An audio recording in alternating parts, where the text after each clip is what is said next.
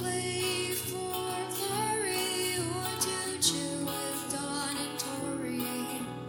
Welcome to the pod, it's Everything Fast Pitch. Welcome to this week's edition of Everything Fast Pitch by Fast Pitch Prep. Coach Don and I are here in the Cherokee Batting Range podcast studio getting ready to record episode number 215. Got a really good show lined up for you this week. In our warm-up segment, we're going to talk about our City of the Week, Player of the Week, Equipment Tip of the Week, Did You Know, Listener Question, and of course, Paige's Power Play. In our leadoff topic, we're going to talk about keeping the game fun and things that we as adults need to be constantly reminding ourselves of as we talk about the great game of fast pitch softball. In our cleanup topic, we're going to talk about some recruiting stuff. It's on the horizon now. Recruiting is just around the corner, and had a couple of questions from listeners this week. And then our coaching tip of the week, we're going to talk about the mental approach we want hitters to take when they're at the plate to ensure that they're really ready to hit every pitch they see. So before we get into those cool topics, let's talk about our sponsors. First, the Anderson Bat Company. Everything Fast Pitch is very proud to have Anderson Bat Company as our presenting sponsor. Anderson Bat Company is using the latest and greatest bat technology to corner the market in the fast pitch world. They have the -9 Rocket Tech, the -10 Carbon, and the -11 Carbon Light. Anderson Bat Company is using this technology to put a high-performing bat in the hands of hitters that really know the difference between a good bat and a great bat. We're also working with Anderson to provide a discount for all of our listeners. Go to the Anderson Bat Company website and order your bats. Use the EFP20 discount, which is for everything fast pitch, and you'll get a 20% discount. It's a great way for you to save a little bit of money on a great bat and also help support everything fast pitch at the same time. Also, if you're in a position where you can become a patron, we would love for you to become one. If you go to patreon.com/everythingfastpitch, it's all explained to you there. There's 3 different levels of monthly support. We've got a great group of patrons that have been supporting us for a long time now, but we definitely would like more of you to join. If you're in a position where you can, if you can afford to help us out, we certainly want to keep doing the podcast and want to keep doing it well. I promise you, Coach Don and I are not getting rich in the podcast business, but everything that we're doing for Everything Fast Pitch does have different fees and service fees and things attached to it. And obviously, the patrons are the people that are keeping the wheels turning and keeping us in business. So if you're in a position where you can, please become a patron. Go to patreon.com. This week's winner of the Pinnacle Power Butter giveaway of our patrons is Justin Welch. Justin's a longtime supporter of Everything Fast Pitch, and he is going to be receiving some Pinnacle Power Butter products in the mail. Awesome. So down our warm-up topic, let's talk about our City of the Week, Toronto, Canada. Yeah, that's fantastic. Toronto is really kind of an Atlanta up there with all kinds of suburbs around it that would definitely be a hotbed for softball. Yeah. So I'm not surprised at all if they're tuning in and listening. Yeah, when I think anytime we see the numbers go up, obviously it's exciting for us. It's a little bit of a challenge, though, sometimes to kind of determine when we look at the numbers what exactly it means. When we get Toronto, obviously the city of Toronto is a big city. But as you said, there's dozens of places all around it that also have listeners. Same thing when we look at the Atlanta area. We'll see the numbers for Atlanta, but then we'll also have 15 different suburbs that will have numbers similar or even higher than what we get for the city of Atlanta, even though the proportional size of those two areas is not the same. But we're excited that Toronto is our City of the Week. It's always great for us to see the numbers go up. One of the things we ask every week is that if you are enjoying Everything Fast Pitch, if you're enjoying Coach Prep, that you find somebody who's a fast pitch person who's not already listening and get them to tune in. Once they listen, I'm confident that they're going to keep coming back, and we certainly would love to have more listeners and more new listeners on a regular basis. Tori, there's really something fun for everybody in there. It's a pretty exciting list of things that you share with us every day. Right. I like it. Well, I did have an email from a listener who was talking about, just found out about the podcast not too long ago, was very excited, but he had decided to jump in at the beginning and listen continuously until he catches up to where we're at. So he's awesome. Not listening to the current episodes yet. And I just emailed him back that if he listened to those first couple and he kept listening, he really must want to listen to learn about softball and learn about fast, because those first few were pretty rough. They were tough for us, for sure. Yeah. So, but as always, we're excited to see the numbers going up and happy to add new listeners. So please spread the word, see if you can't get more people to come on board. This week's player of the week is Anna Murphy. She's from Ackworth, Georgia, but she's not a player Cool. that has worked with Don or I don't believe. She's made the 10 and under all-star team at Kenworth Park in Ackworth, which is an area where a lot of softball is getting played. It's For a very sure. popular park. And as a first-year player, first-year pitcher, so she's just really getting into the game, but very dedicated, very hardworking. She works on a regular basis with Danielle Rubin, who we know very Yeah. well, has been a guest of ours here on the podcast. Anna was very excited that she made the 10U All-Star team and is just off to a great start in her career. Her most recent game, she had 5 strikeouts, only allowed 1 walk and 1 hit, and only 1 walk in 10 and under softball. That's saying a lot. That is pretty awesome, and a great job. Keep it up. We want to hear more from her here in the near future. Right. And so congratulations, Anna Murphy. You are the Fast Pitch Prep Player of the Week. As we mentioned last week, we certainly still want nominations. If you have a player in your life that you're proud of that has accomplished something on the field, in the classroom, in the community, anything that is worthy of recognition, we want to find out about them. We want to hear about them so we can consider them for the Fast Pitch Prep Player of the Week. I love sending out those T-shirts, and I love getting the pictures back from kids, just beaming with pride when they're wearing them. There's one little girl, I follow her mom on Facebook.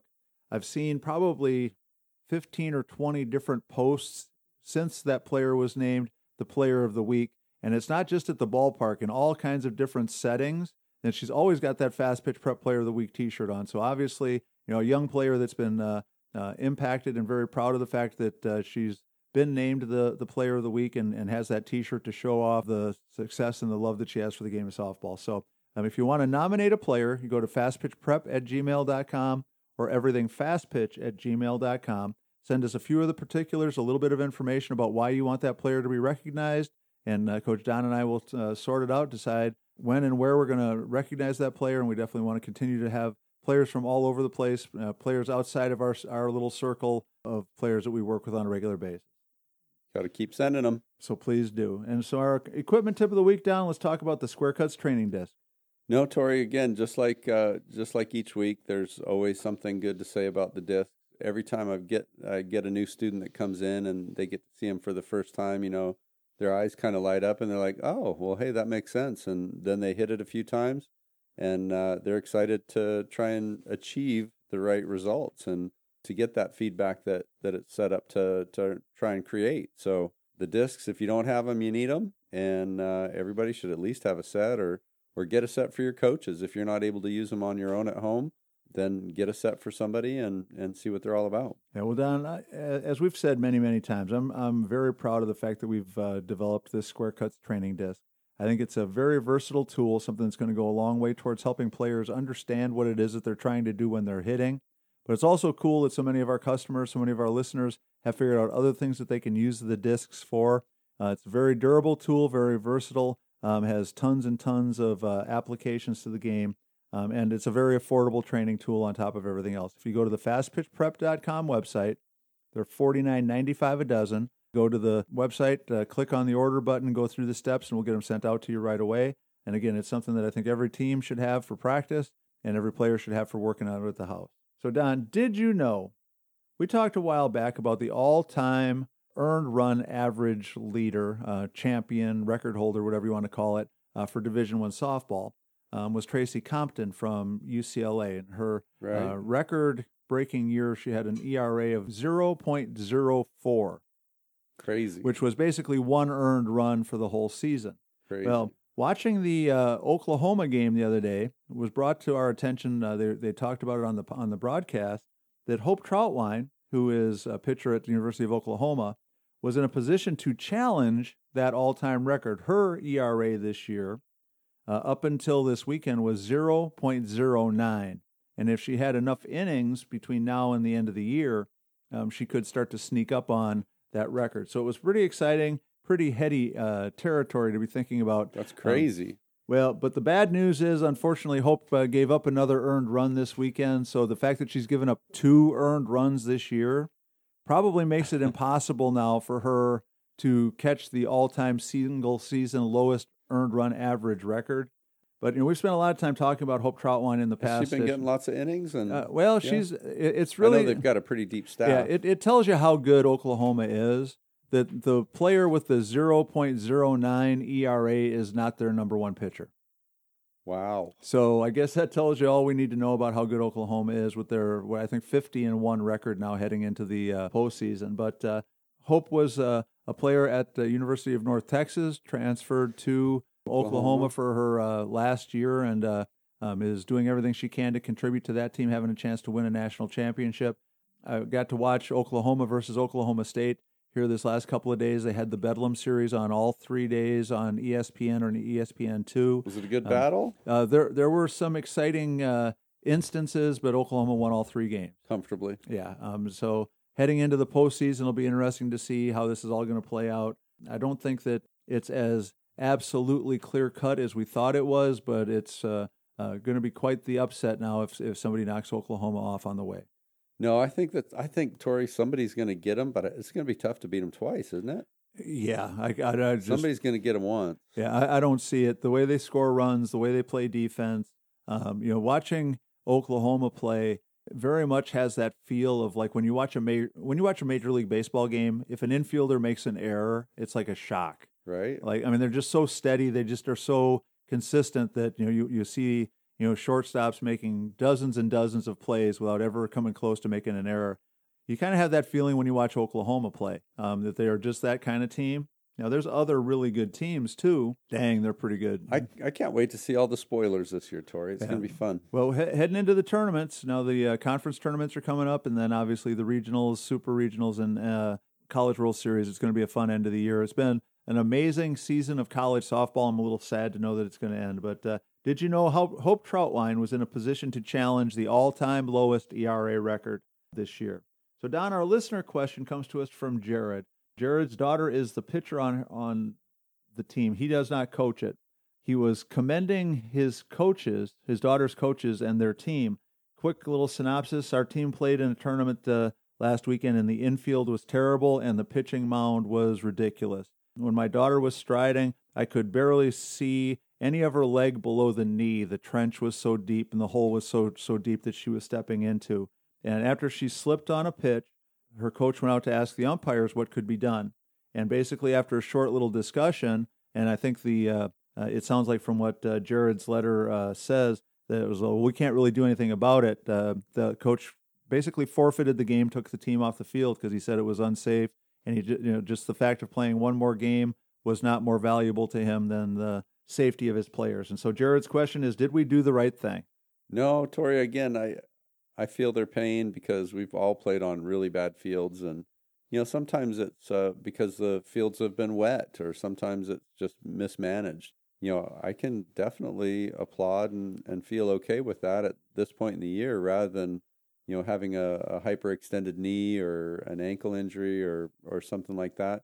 If there's no way to fix or manage the field at that point, take the kids off and keep them safe, I think is okay. All right. Well, Jared, here's my opinion. Yes, your coaches did the right thing. And honestly, I would tell you, I don't think there's any time that safety of a player should be put at risk, especially in that kind of a situation where the pitcher is, pitching in such an unsafe condition. The chance of an injury, the risk is just too high. The potential damage that could be done is too great. And the thing that's unfortunate now, Don, and you touched on it, is if something could be done. Well, the reality of it is by the time the field is that bad, there's nothing that can be done that day that's going to solve the problem. The grounds crew is going to come out and they're going to push a bunch of loose dirt in there. Yeah. They'll sprinkle a little water on it. And 6 or 7 pitches later, it's going to be dug out, if not as bad, almost as bad as it was 8 or 10 pitches ago. The reality of it is for us to have safer fields, it means a lot more expense and a lot more preparation, a lot more work being done in anticipation of the games being played. And I think that's where the real problem is because, to do a pitching mound right, that mound basically needs to be completely dug up, completely rebuilt, soaked so that the clay that you put in the ground actually has a chance to kind of bond together and harden. And then you have to continually maintain that once you've done it. When I was coaching at Tennessee Tech, a couple, 3 or 4 times a year, I would basically completely rebuild the pitcher's mound on our field, and then would also have to do it, at least half as often in the batter's box. In the bullpens.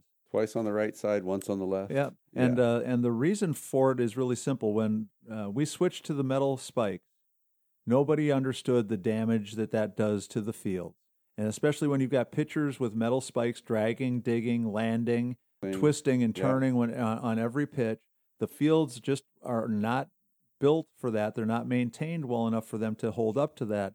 And so, unfortunately, you see this a lot more often than I wish we had to. Last week we talked about catching advice for catchers, and one of the back in the trenches. Yeah, one of the challenges was that the catchers need to be closer to the hitter and closer to home plate, but there's this foot deep hole dug where it's dug, and it's not where the catcher probably really needs to set up most of the time. And so they can either be off balance and uncomfortable, or they just kind of settle into where the holes have already been dug. And so, Jared, yes, your coaches did the right thing. Unfortunately, I think that this is going to be a challenge and a question that many coaches are going to be asking more and more in the future. What I'm seeing is more and more fields in rougher and rougher shape because of the amount of games that are being played, the amount of use that they're getting, and whether it's the lack of knowledge or lack of budget or lack of caring, whatever it is, that the work is just not getting done. When I would rebuild the mound, it was an all-day job. It's not an easy task. I mean, no. I was soaked in sweat from head to toe. I would end up spending several hours, 3-4 hours digging it up.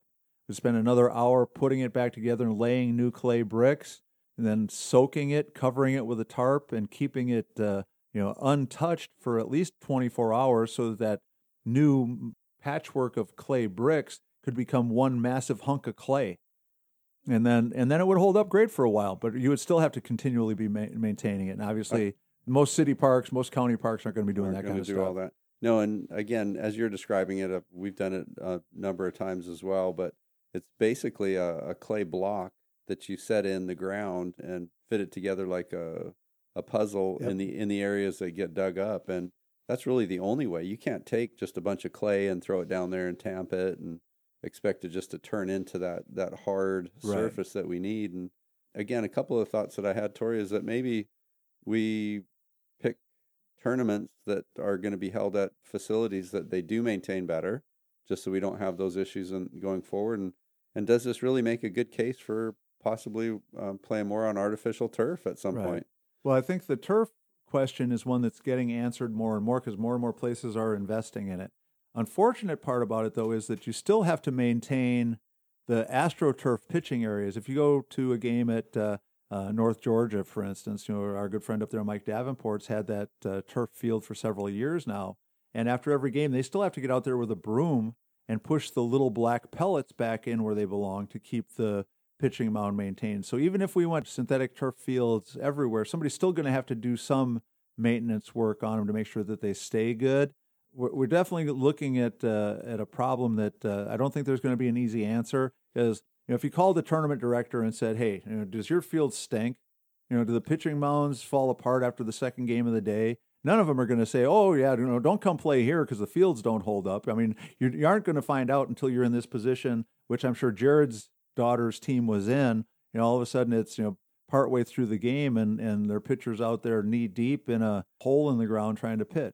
Yeah, no, obviously, at that point you're kind of stuck in it. But again, they're not going to go back there again this season. I would hope not. Right? Yeah. But do you think COVID, maybe all the COVID stuff has, limited the work hours, or I don't know. It's hard to match it together. Honestly, I just think it's the 2 or 3 guys that are working at the park. By the time they get done picking up the trash and doing all those kinds of things, basically just dragging and putting the lines down. The idea of closing a field for a day or two and going out there and spending 6 or 8 hours doing what needs to be done to really get that mound right, and then knowing that you still have to come back the next day and touch it up again. Maybe we need to poke at our county services.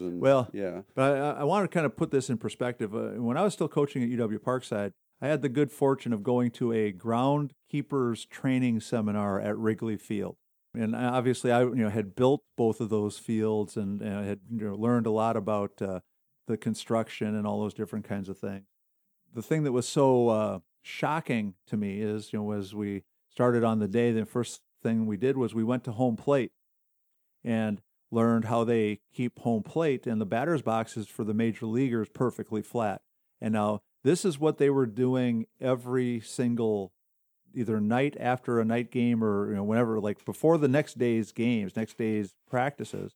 One guy, his job was to spend however much time it took to repair home plate. And we're talking about tiny little divots from one game's worth of practice. Right. And so, at Wrigley Field, they had one guy whose, main job was home plate. And that's what he did until it was exactly right. Now, So it was obviously, perfect every day. Yeah, so obviously the major league level, we're talking about something completely different. But it kind of really shocked me to think that one guy was working on that spot on the field that often. They had two guys assigned to the pitcher's mound. And obviously in baseball, because you have the hill, having it at the right angles and the right fall and all that stuff is all part of it too. So they'd be out there with their 8 different kinds of rakes and brooms and all these different little measuring sticks and things to check the angles and everything.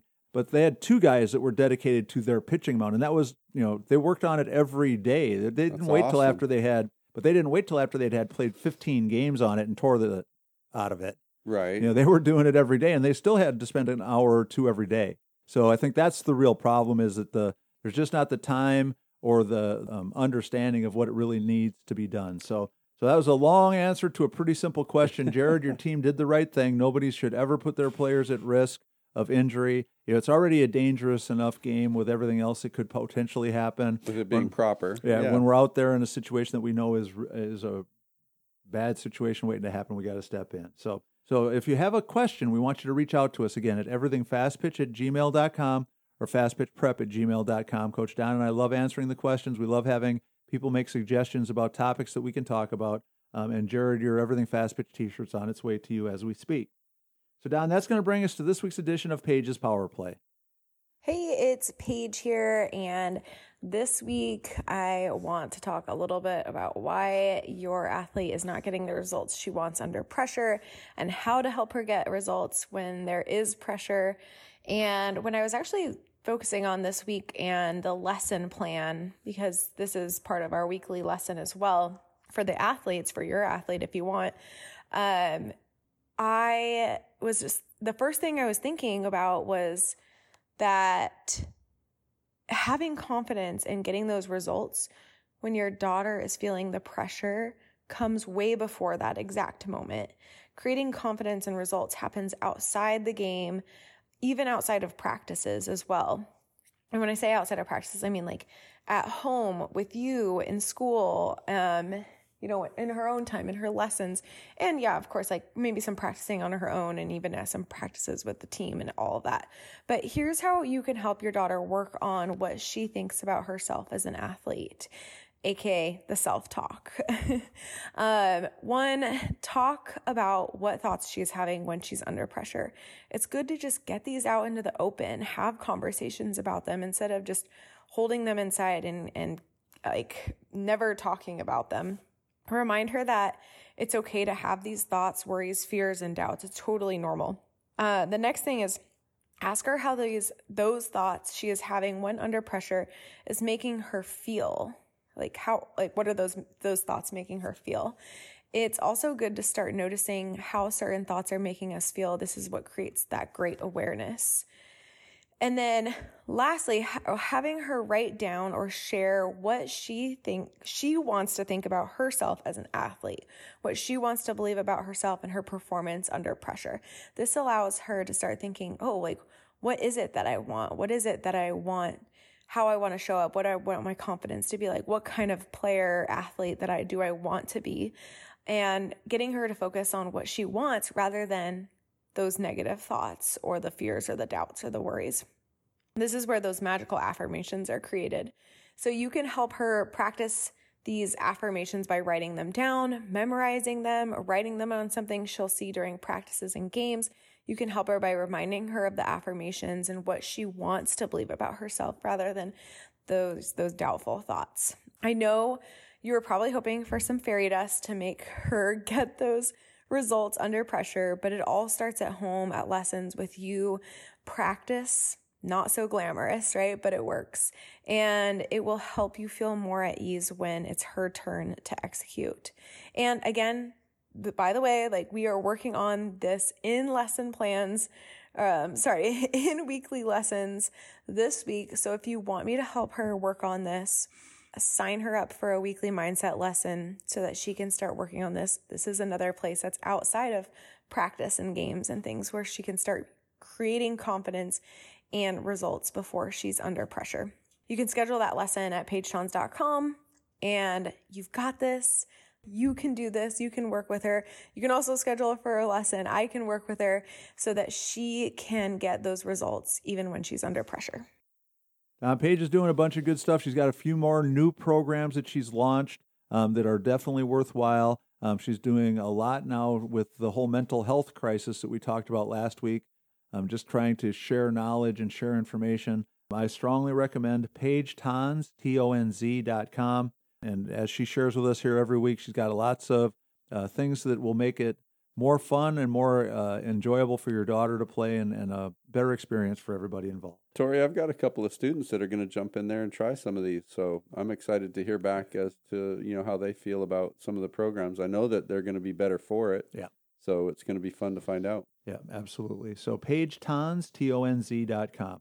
So our leadoff topic, Don, is sponsored by Elite Sporting Goods. Elite Sporting Goods is located at 905 Grayson Highway in Lawrenceville, Georgia. Phone number there is 678-377-0270. You can also contact them at EliteSportsOrders@yahoo.com. Bats, balls, gloves, equipment, uniforms, spirit wear, the whole 9 yards. The folks at Elite are happy to help you, and they'll ship anywhere in the United States. So, Don, the topic today is really kind of a simple one. It's like, let's keep the game fun. And this is one of those, to me, it seems so logical, it seems so obvious, but then it dawned on me that I spent an awful lot of my life as a coach making it pretty unfun. Right. Making it pretty much no fun, because to me, the game was meant to be serious and it was meant to be hardcore, and we were meant to win, and it was meant to be... Winning is fun. Yeah. They didn't have to, enjoy every day as long as they had the satisfaction of knowing that they were better players for it and that, they were winning more games because of it. Being a part of the process of getting there. Yeah. Unfortunately, as we talk about just about every week, I wish I knew then what I know now, because the one thing I'm noticing watching a lot of these extremely successful college teams, that they are exuberant, they are enthusiastic, they are dancing and jumping up and down and cheering for everything and showing all their emotions and all those different things. And a lot of that stuff are I guess it's the kind of stuff that I used to frown on. I used to act like you've done it before, act like you've been here before. Right. And now I look back at it and I kind of think that it might have been a little bit more successful, might have been a little bit more productive if we'd had a little bit more fun. I always go back, Tori, to, us being a product of our environment too. And part of all that excitement of winning and excitement of being the best and that stuff wasn't always easy. So I kind of assumed that, hey, that was just part of it, the grind, the dedication that it took to get there. But maybe it's possible to do it both ways. Maybe we can have a little bit more fun and work towards that end goal. Well, I think the one thing that we have to think about is that hard work and fun don't have to be mutually exclusive of each other, right? Right. You can They have can go fun. together. You can have fun and you can work hard and do both at the same time. And I think that's the thing that all of us adults sometimes we lose track of. We think that if it's not a grind, if they're not nose to the grindstone and really serious and really focused and really locked in On the edge of tears. Yeah, that they're not getting better, that they're not getting anything out of it. And I think the reality of it is, especially in this day and age, is that we'd be a lot more productive and we would be ultimately getting a lot more done if we were finding more of a balance between we need to work hard and be focused in certain aspects at certain times. We also have to have built-in opportunities for fun. We have to have built-in opportunities, and when it's okay for them to, as players, just cut loose a little bit, to crack up a little bit, to see the humor in something and have us jump on board and agree with them versus trying to always rein it in and always make it more serious. And sometimes as we talk about it too, we get to rather than we have to work hard. We get to go to practice rather than we have to go to practice. Right. And at the mindset, we get to choose our attitude and how we approach it. And again, I think that it's exciting when we can have both, because why not? Right. Yeah. Well, and I think one of the things that, for a lot of us that we have to adjust our mindset is somehow if a player that we're coaching or our own child isn't unhappy enough or isn't miserable enough when they don't succeed, if they're, if they aren't as heartbroken over a strikeout as we are, if they're not as, distraught over an error as we are, that somehow that means that they don't care. They don't get it. And the reality of it is, I think that their attitude about it is just fine. It's ours is the one that needs to be checked. Yeah. For I can remember so many times being so frustrated that, well, they don't care as much as they should. I don't think they care as much as I do. I don't think they're as committed as they need to be. And in hindsight, how dumb a lot of that was, because the reality of it is, I want somebody that cares as much as I do. Yeah, I want it to hurt when they lose. Well, why? Right? I mean, just because they're not crying over a loss doesn't mean that they didn't try to win. Yeah, or didn't learn something from what happened. Some of the stuff that I see all the time now that I used to, squash like a bug was cheering. I hated cheering when I was coaching. I hated it, despised it. Now, here's the one thing I will say. I am happier now when I hear teams cheering for themselves and for their teammates to do well, more so than they're doing negative things towards the other team, chanting at the other team. Yeah. I think, to me, I enjoy the, hey, let's go kind of stuff for our team much more so than the ball six,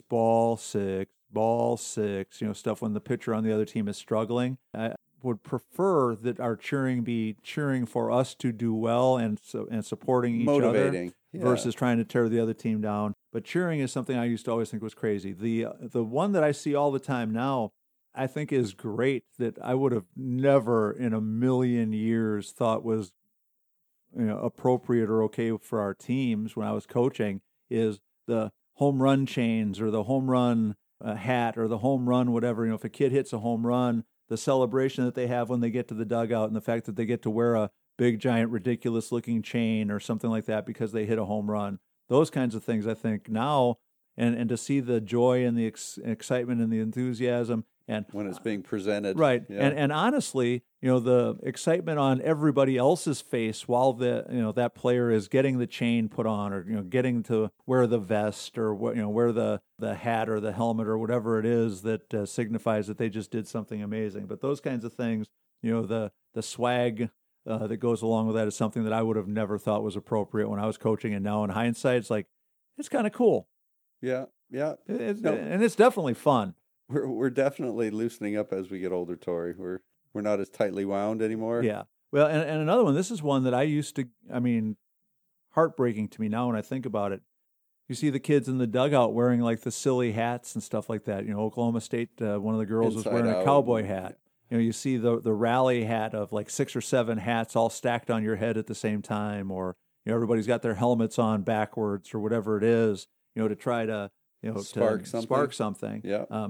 Once upon a time, I got mad at a player because she wanted to wear what I thought was inappropriate hat on a bus trip, and I can't even remember what it was. Or if the eye black wasn't proper. Yeah, like a toboggan or something like that. Because it just no reason to wear that now. It's 80 degrees outside, kind of thing.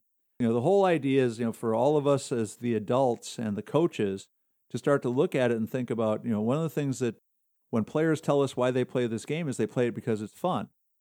Well, if we keep trying to squish all the fun out of it, take it out of there, we can't be too surprised that kids don't want to keep playing or that they're not as enthusiastic or having as much willingness to make the sacrifices. Because don't get me wrong, even if you run a practice that's got tons of laughter and giggling and excitement and all that kind of stuff attached to it, there's still times when even those practices are hard. And you just got, that component is still there. Stuff that has to get done. And so we know this game is built in hard. You fail an awful lot. There's all kinds of pressure on every player. The pitcher's got, an awful lot on their shoulders trying to, throw strikes and make it hard for the other team to hit. Every time the ball gets hit to you, it's basically you versus the ball versus the hitter, and everybody at the ballpark is watching you, right? So there's all kinds of pressure built into it. Let's just do everything we can to keep the game fun, let the kids play it and let them enjoy it, and let them kind of set a little bit of the tone, I guess create some of the guidelines for what is acceptable, for us as the grown-ups to just kind of take a step back and try to think about it from their perspective a little bit more. And it's probably a little bit of an experiment, Tori, right, on the balance between, having tons of fun and the seriousness and grind. Right. If you can be the coach that finds that balance that fits that group, that's magic. Yeah, when I think, Don, you just hit on the most important word in this whole discussion is balance. If your team is nothing but 100% locked in, stone-faced, serious all the time, there's something wrong with that. Right. If they're nothing but goofy and giggling and laughing and cutting up and acting crazy all the time, still something wrong. There's something wrong with that too. Yeah. And so somewhere in the middle is that right balance, and it's up to all of us to try to do a better job of finding what that balance is. Like I said before, I wish I would have been thinking like this 10, 15, 20 years ago. And even though we won a lot of games and had a lot of success on the field, I think we could have done better. I think we would have done more. And I think that more of the players who played would have been more likely to have individual success because the atmosphere that they were playing in would have been more conducive to that. Yeah, you're always so tough on the past, Tori. You were amazing, and the teams you had were amazing. Yeah, and I think the kids look back on it. It was just a different time. It was definitely a different time, but I think that I guess somebody had to be the first person to understand that there was a balance. Yeah. I wish it would have been me. I gotcha. And like a perfect example, we both think Coach Mike Candrea is one of the greatest coaches that's ever coached anything. For sure. And he would be the first one to admit that that once he started to figure out that getting much more to the level of less all serious, less all softball, less winning is the only thing, the more they won. And the more success they had. And so to me, I think, when you see those legendary coaching figures kind of come to grips with that, it makes all of us. I'm sticking up for you. Well, I appreciate it. But so make sure we keep the game fun, let the kids play, let them have fun, and let's find that balance. Don, you hit that nail right on the head. The balance is going to be the key. So today, Don, is brought to us by Pinnacle Power Butter.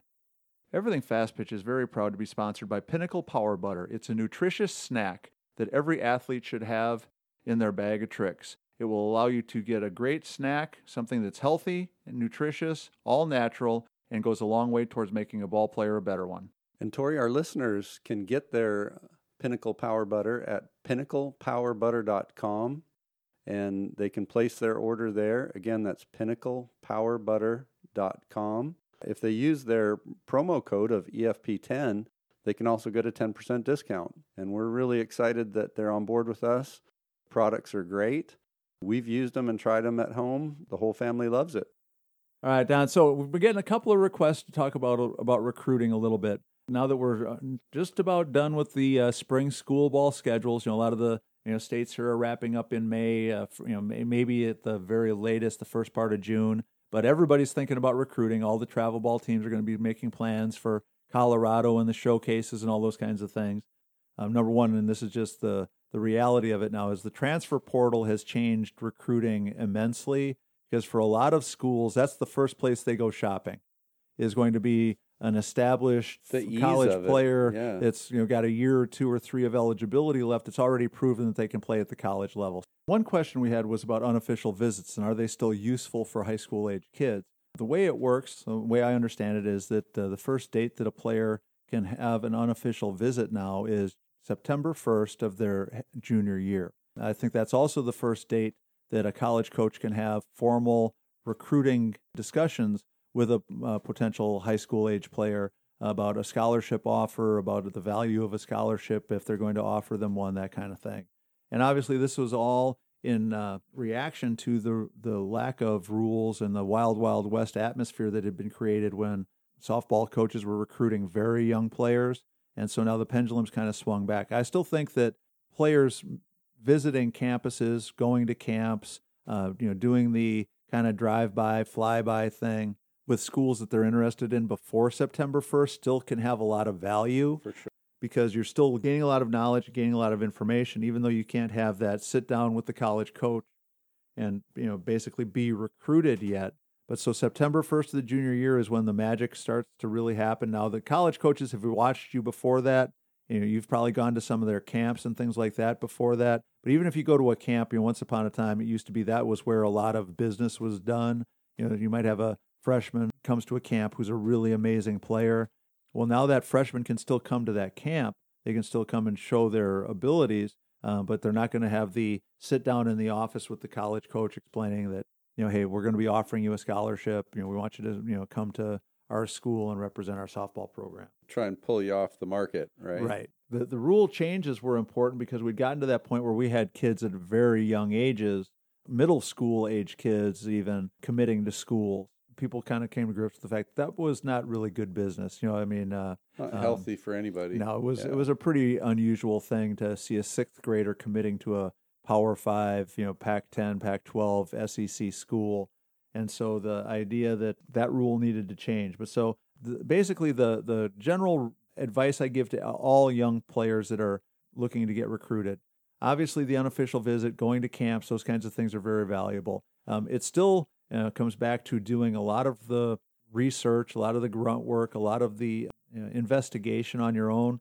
And more now, I think, for young players, it also means them having a much wider and much deeper pool of schools that they want to consider. One of the things that I can't help but be frustrated by is I get the chance to work with a lot of different players that, that have college aspirations. And whenever you ask them, well, kind of what are they thinking about? What kinds of schools are they looking at? What kind of schools do they think are the right fit for them? It's the same thing that we've talked about 100 times on this podcast. It's Oklahoma, it's Georgia, it's Florida State, it's Clemson, it's UCLA. And the reality of it is, yes, we all know players that go to those schools. We all have known players that have been successful at those kinds of schools. But the thing that keeps happening over and over again is I think every young player thinks that there's an opportunity for them at those, very elite schools. And the thing that I want everybody to kind of come to grips with is there's nothing wrong with dreaming the big dream. And working hard for it. But we also have to have the voice of reason, in our discussion. And one of the things that I had this talk with a team not too long ago, and a team that was the same age that I was recruiting the last years that I worked. When I was still coaching, we were still recruiting at that point in time the very young players. I spent more time that summer watching 14 and under softball than anything else. And I got to know, 15 or 20 really good 14-year-old players. Now, all those kids are college players now because it's been so long since I coached. And a couple of them are doing great. A couple of them have fallen off the map completely. And some of them are on teams. Some of them have transferred to smaller schools. Some of them ended up going to smaller schools to begin with. But the discussion I had with that team was, after working with them at a couple of practices, their coach wanted us to have the recruiting talk. And so we talked about, what are your dream schools? And I just had to tell all of those kids, I said, I don't mean this to be mean-spirited. I don't want to crush your dreams, because the good news for you now is, because of the new rules, you have a chance to fix this. If your dream really is to play at one of those big-name schools, you still have 2 or 3 years to convince them, show them you belong, that you're the right kind of player for them. Yeah. But the reality of it was, if this was the old system, when I was recruiting, explain to them that none of you listed the schools I coached at as your dream schools. And I can tell you, after watching a couple of practices and getting to know this team very well, that me coaching at those schools would not be recruiting any of you until you fix some of this stuff and change some of this stuff and work harder on some of this stuff, because none of you in that model would have been candidates for my team. Right. So when you're sitting here telling me that you want to go to a school that if they played my team back then 10 times would beat us 10 times. And I'm not interested in you because you're not doing the right things. Little thing. Yeah. How interested do you think those schools are going to be? When I was coaching at Tennessee Tech, if we would have played Patty Gasso's Oklahoma team 100 times, we would have probably gotten to play 7 innings 10 times. If we had won a game, it would have been an amazing, like once in a lifetime accomplishment. When I was coaching at Tennessee Tech, we beat Alabama once at Alabama. Right. And that was like the highlight pinnacle of all the amazing, stars aligning in one amazing night to allow that to happen kind of situation. If that school's not interested in you, then what makes you think Alabama is going to be? And so, just, kind of the dose of reality. Now, I'm sure none of them probably wanted to hear it, but I could tell that a few of them were kind of pondering on it. So then we went through the list of, well, here are the things that I'm going to tell you need to do a better job of if you want Patrick Murphy to pay attention, if you want Patty Gasso to pay attention, if you want Tim Walton to pay attention, if you want Tony Baldwin to pay attention. Then I gave them all the information. Well, here's the things that they're going to really be looking for. Here's the things that they need to see from you. So hopefully some of them will do it. But so the moral to the story is, the recruiting world now requires players, coaches, and parents to all be realistic about where they fit in and to have a bigger reach of the schools that they're interested in. So, and again, back to our original question, part of figuring some of that out would be the unofficial visit. Some of that would be the going to watch them play in a game, would be making sure that if you go to watch them play in a game, you get there early enough, you get to watch them warm up. Yeah. Well, what hit me in what you're saying, Tori, is that, we're in the information gathering segment of our recruiting at that point. And the more schools that you get a chance to go and get a feel for how they operate, get a feel for how the campus is laid out, get a feel for, what the coaches are all about. And that could be watching practice. It could be being a part of camp. It could be, any of those things, talking to the players when you get a chance. We're trying to make sure that the choice that we make here in a year and a half or whatever it ends up being at that point, that choice has really been well investigated, and we're educated in that choice, and we can be confident in it. We don't want to have to play the portal game. If it works out in our favor down the road, so be it. But use that time and don't settle, like you said, get niched into one or two schools. Let's get out there and find out what everything's all about. Right. Yeah. And we've said it hundreds of times, we have to be just understand our place in the food chain a little bit more realistically. Yeah. And I think if we do that, everybody's going to end up being happier. So if you have more specific recruiting questions, again, make sure you send those to us, everythingfastpitch@gmail.com or fastpitchprep@gmail.com. So Don, our coaching tip of the week is helping hitters keep a good mindset when they go up to the plate. And we've talked about this a bunch of times, but I had 2 or 3 different emails and even had somebody send me a video clip of one of his players because he was so excited to see that the whole yes, yes, yes mentality that we've talked about in the past is actually working. And the thing that really rang the bell for me with that video and the email from that coach was she didn't even swing. It was a take. She geared up. And, but the take told you that she was 100% ready to swing. She was in. She was, go, go, go, yes, yes, yes, until the ball told her no. Just a quick review. One of the biggest weaknesses that I think hitters have, and this is something for parents, players, coaches, everybody to be paying attention to, that on game day, they almost always fall into a trap. And that trap is they're so worried about whether it's going to be a strike or not.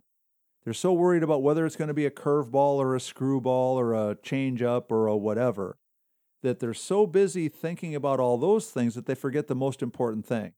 If I wait until I know for sure what the pitch is to get ready, I'm never going to be ready. I'm going to always be in big trouble. One hesitation is all it takes. You hesitate for a moment, and in a competitive setting, you don't have a chance. Right. So, you got to be all in. Yeah, and so the whole idea is really, very simple, again, to review what we've talked about in the past. Every time the pitcher gets ready to pitch, the hitter has to get really ready to hit. And I don't mean standing there thinking, oh, okay, I'm ready.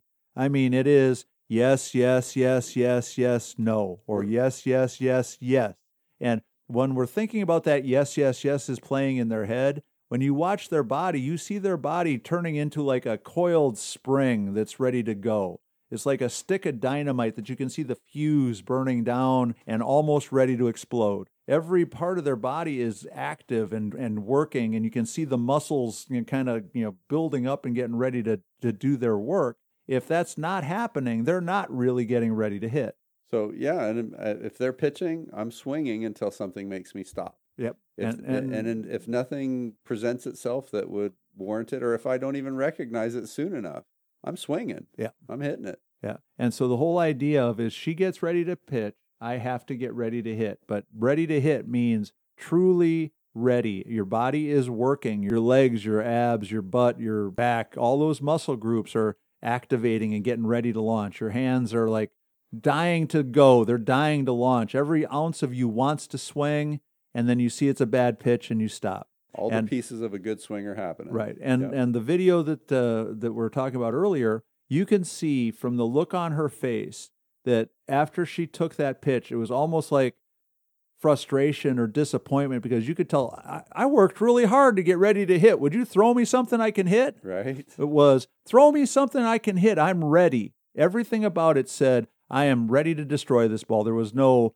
apprehension. There was no timidness. There was no hesitation. Everything was go, go, go. Yes, yes, yes. And she looked like she was ready to kill that ball. And when it ended up being 6 inches below the strike zone, and she watched it go by, you could just tell that every fiber of her being wanted to hit that ball. What's kind of funny, Tori, is when we describe what you're talking about to groups or to teams, and the worst thing for a coach to be watching or seeing is a batter up at the plate and just to watch her head turn and watch the ball go into the catcher's glove.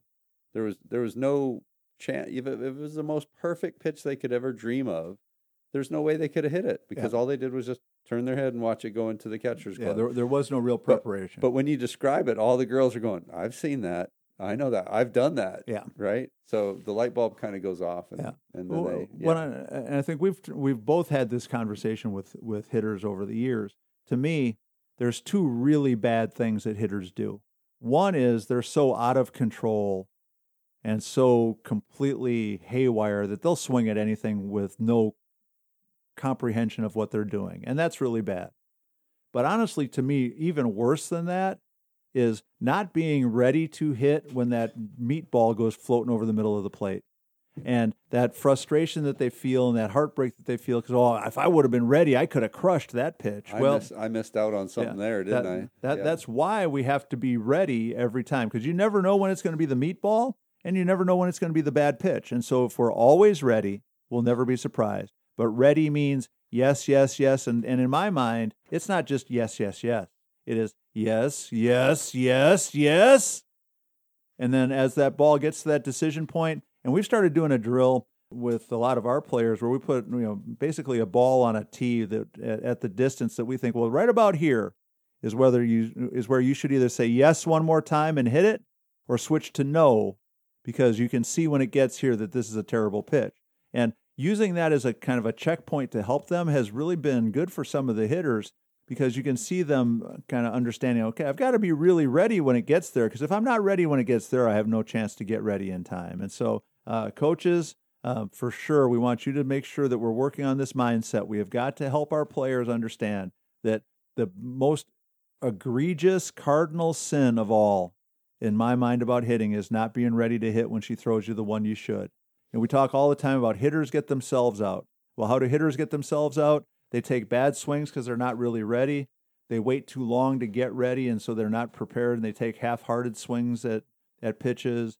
Their mindset is so messed up that they're not really ready to hit. And so the pitcher doesn't have to really even do anything very special to get them out. The pitcher just throws almost anything, and we can't hit it. And to me, that's a whole nother world that we want to avoid. Tori, I'm excited to hear about the video they sent, but I guess the next step is to have the entire team initiating and looking that way. Yeah. That would be exciting. Yeah, and that was part of the discussion that we had via email was, I'd love to see some more of this hitter now, when she's swinging too, when she's hitting, to kind of, connect the dots. But to me, it was just a cool thing that at least one person understood that there was a lot to be taken away from watching her be really ready and then choose not to swing because it was a bad pitch. And so to me, we have to just really spend more time, because too many hitters, and this is one of those things we see it all the time when we watch these games on TV.